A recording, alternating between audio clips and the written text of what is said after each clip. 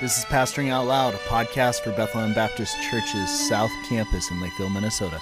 Are you interested in learning more about our church, Dave? Yes. Go to bethlehem.church/south then. Dave, it's about to get warm.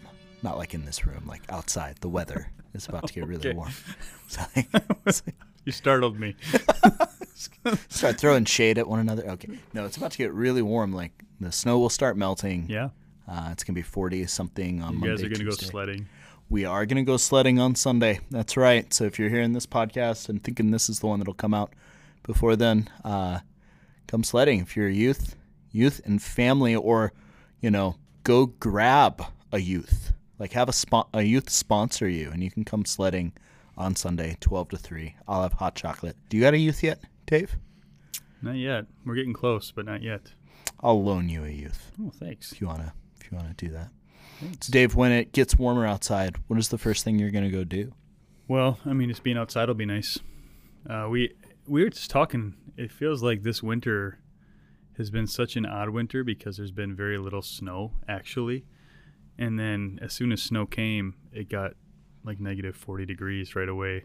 So we haven't even been sledding this winter. So we were talking about where could we go sledding? We should go sledding.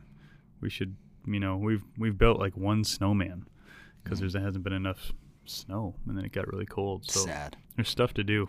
Sad. Well, Come sledding on Sunday, Dave. You and your family. It'll be fun. It'll be okay. Today we are taking a little break from our series on end times. Next week's episode will be a lightning round of eschatology, 2-minute hot takes by your pastors at South Campus. Today we thought we'd record and release an episode on Lent. Dave, we're Baptists, and we put out a guide about Lent, and we pay attention to Lent and the church calendar. Is that okay? Are Baptists allowed to do that? I sure hope so, because we did. Yeah, I obviously there's some people who, you could use Lent wrongly, and you could make it a badge or a way to earn righteousness or something like that. We believe that we already have righteousness in Christ. That being said, I do think that there's a helpfulness in regards to the church calendar. So for years and years and years at Bethlehem, we've done Advent, which is this season where we kind of enter into the birth of Christ, and that's helpful, right? Because we remember the first coming and we look forward to the second coming, and that's a helpful season to kind of focus our hearts in a certain way. And that's really what Lent is meant to be. So Lent, historically, like before maybe the history that we're afraid of as Baptists, was always a season of preparation for candidates for baptism, to just kind of enter into the suffering of Christ, the temptation of Christ, in looking forward to Easter, the resurrection of Christ. And so that's what we're trying to do. And I do think it's helpful to take it. Maybe a way to say it is to take advantage of this season corporately to say, hey, we're going to try to tune our hearts together towards something. So if I am a Baptist, which you are, right? Oh, yes. Good. Yes, I have to check myself every morning, but still a Baptist. Still a Baptist. Yeah. Still bleed Baptist and Bible. If I am a member at a Baptist church and my pastors are commending to me Lent as a season to participate in something, and I choose not to participate in the Lenten season, is that a problem? Somebody says, no, that's not what I'm going to do in this particular season. I'd say that's fine. You don't have to do anything with it. I do know a few people who have come out of certain backgrounds of religion who have seen things like this maybe unhelpfully applied, abused, and therefore just don't want to go there. It's painful, or it's just a struggle. Their heart kind of has this gag reflex against it, and I think that's okay. Making this Lent guide was not a statement of what you must do if you're a member here at the South Campus or something like that. Yeah, I think the guide is meant to be one in which we utilize the church calendar to lean into the spiritual disciplines. That's right. Obviously, we pay attention to the church calendar. Christmas and Easter are a thing. Yeah. And, every Sunday as good Protestant Christians is a remembrance of the resurrection of Jesus. That's right. The life, death, resurrection, and reign of Jesus, the gospel story. Yep. It doesn't seem to be a particular reason why we ought not potentially use the church calendar to reflect on these things, regardless of our traditions or background. Right. So maybe let me ask it a different way to you. Every once in a while, I have to turn the questions around. It's like your judo What move. would be a helpful reason, maybe even giving a little bit of the history for people, to lean into the church calendar? Why is it helpful? Where did it come from?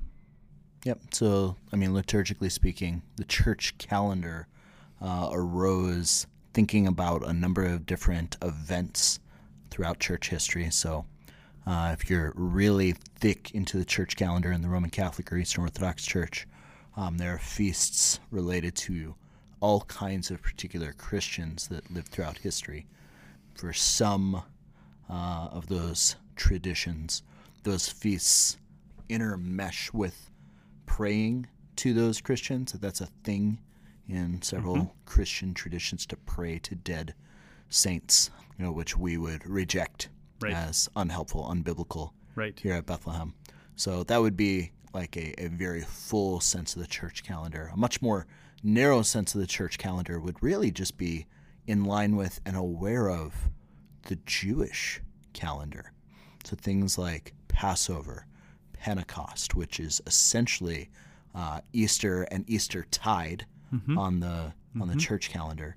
So we're aware of that every year, and that date moves around because it moves around. Passover moves around on the Jewish calendar in comparison to our Gregorian calendar. So you scale it all the way up, there's lots and lots of stuff that we would say that's, well, certainly in those traditions, that's unhelpful, unbiblical. As far as just the mere existence of it, it's just a thing that already exists. And at Bethlehem, we have long utilized it in different ways, both in Advent and Lent. Holy Week for sure. Yep. We've had a Maundy Thursday and a Good Friday service and a Christmas Eve service. And at other times, we've utilized different parts of the church calendar in different ways, purely as a help and a way to organize ourselves together corporately, not as an obligation, not as a binding of the conscience. Correct. So that's how I'd respond, Dave. Now, Dave, we didn't do any prep for this episode. You basically just walked in and I was like, let's do one on Lent. We just released a guide. Yep. I'm going to read to you a quote by Carl Trueman, and you're going to respond. So Carl Trueman is a Presbyterian professor, former Baptist. May he come back to this side of the fold. So this is Carl Trueman talking about... come back. Yeah, yep. So Carl Trueman says this about Lent. I can understand Anglicans observing Lent. Hey, I can't even approve of them doing so when I'm in an exceptionally good mood or have just awoken from a deep sleep and still a little disoriented.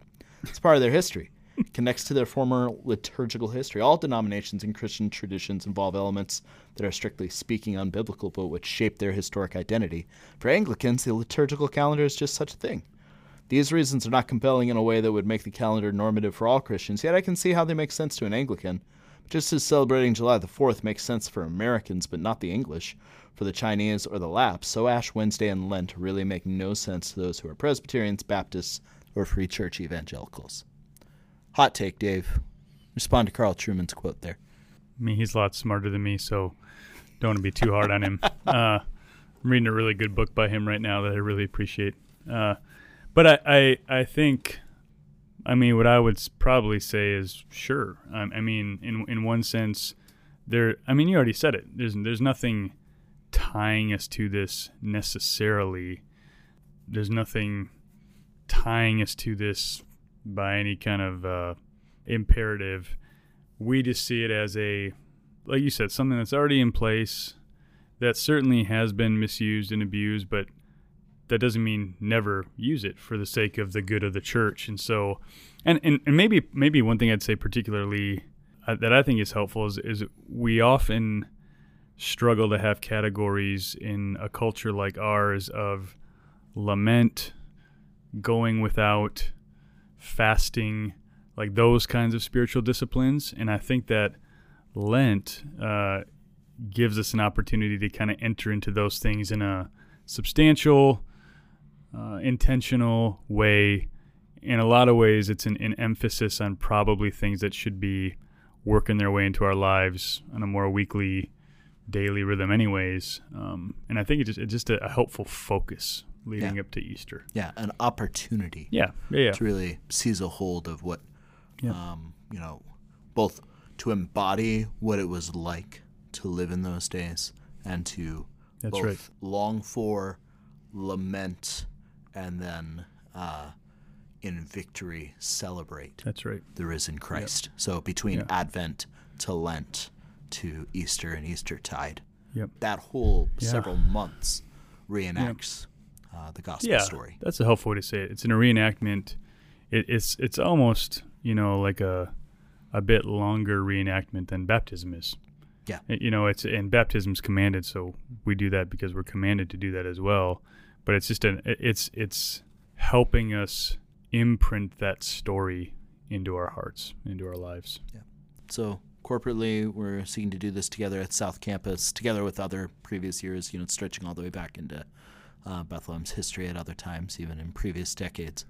And we're inviting people to come along with us as an opportunity to corporately together consider what it would mean to look for, long for, and then lament the death of Jesus in preparation for victory on Easter Sunday. Yeah. Dave, do you know what you're preaching on Easter Sunday? Yeah, we'll be in Acts 8. Ooh. And I think the title is going to be United in the Death and Resurrection of Jesus. So it's the story of the Ethiopian eunuch. Okay. Philip, the evangelist, preaching the... Yeah, he's preaching to him, and he runs up to his chariot, Isaiah 53. They go and they get baptized right away. So hopefully we have some baptisms. A text on baptism. Well, I just counted this morning. We got a lot of work to do. I think there are up to 11 people. Well, maybe I can preach a short sermon and let those things preach themselves. That'd be great. Might be the need for 2 services just right there. Yeah, that's right. On its own. That's right. We are. Yeah, there will be 2, I think. So. Yep. Not a bad problem to have at all. No. Anything else you'd say about church calendar, Lent? I mean, a lot of times in ministry, you begin to do things that are just helpful for you, and I just say it's probably just been the last 3 or 4 years personally that I've kind of started to investigate the church calendar more and try to enter into these rhythms myself a little bit. So really enter into Advent, really set my heart on the first coming and how good that was, and looking forward to the second coming. Just let my heart anticipate during that season. And then the last few years doing Lent, it's nothing mystical or magical. It's just a matter of I'm gonna fast from something. And when I want that thing, I'm gonna let my heart run to Jesus and join him in his march towards the cross and his obedience. And it's just been a helpful, settling, good thing for my soul. And I hope that's how it'll be for other people too. Yeah. Good. Amen.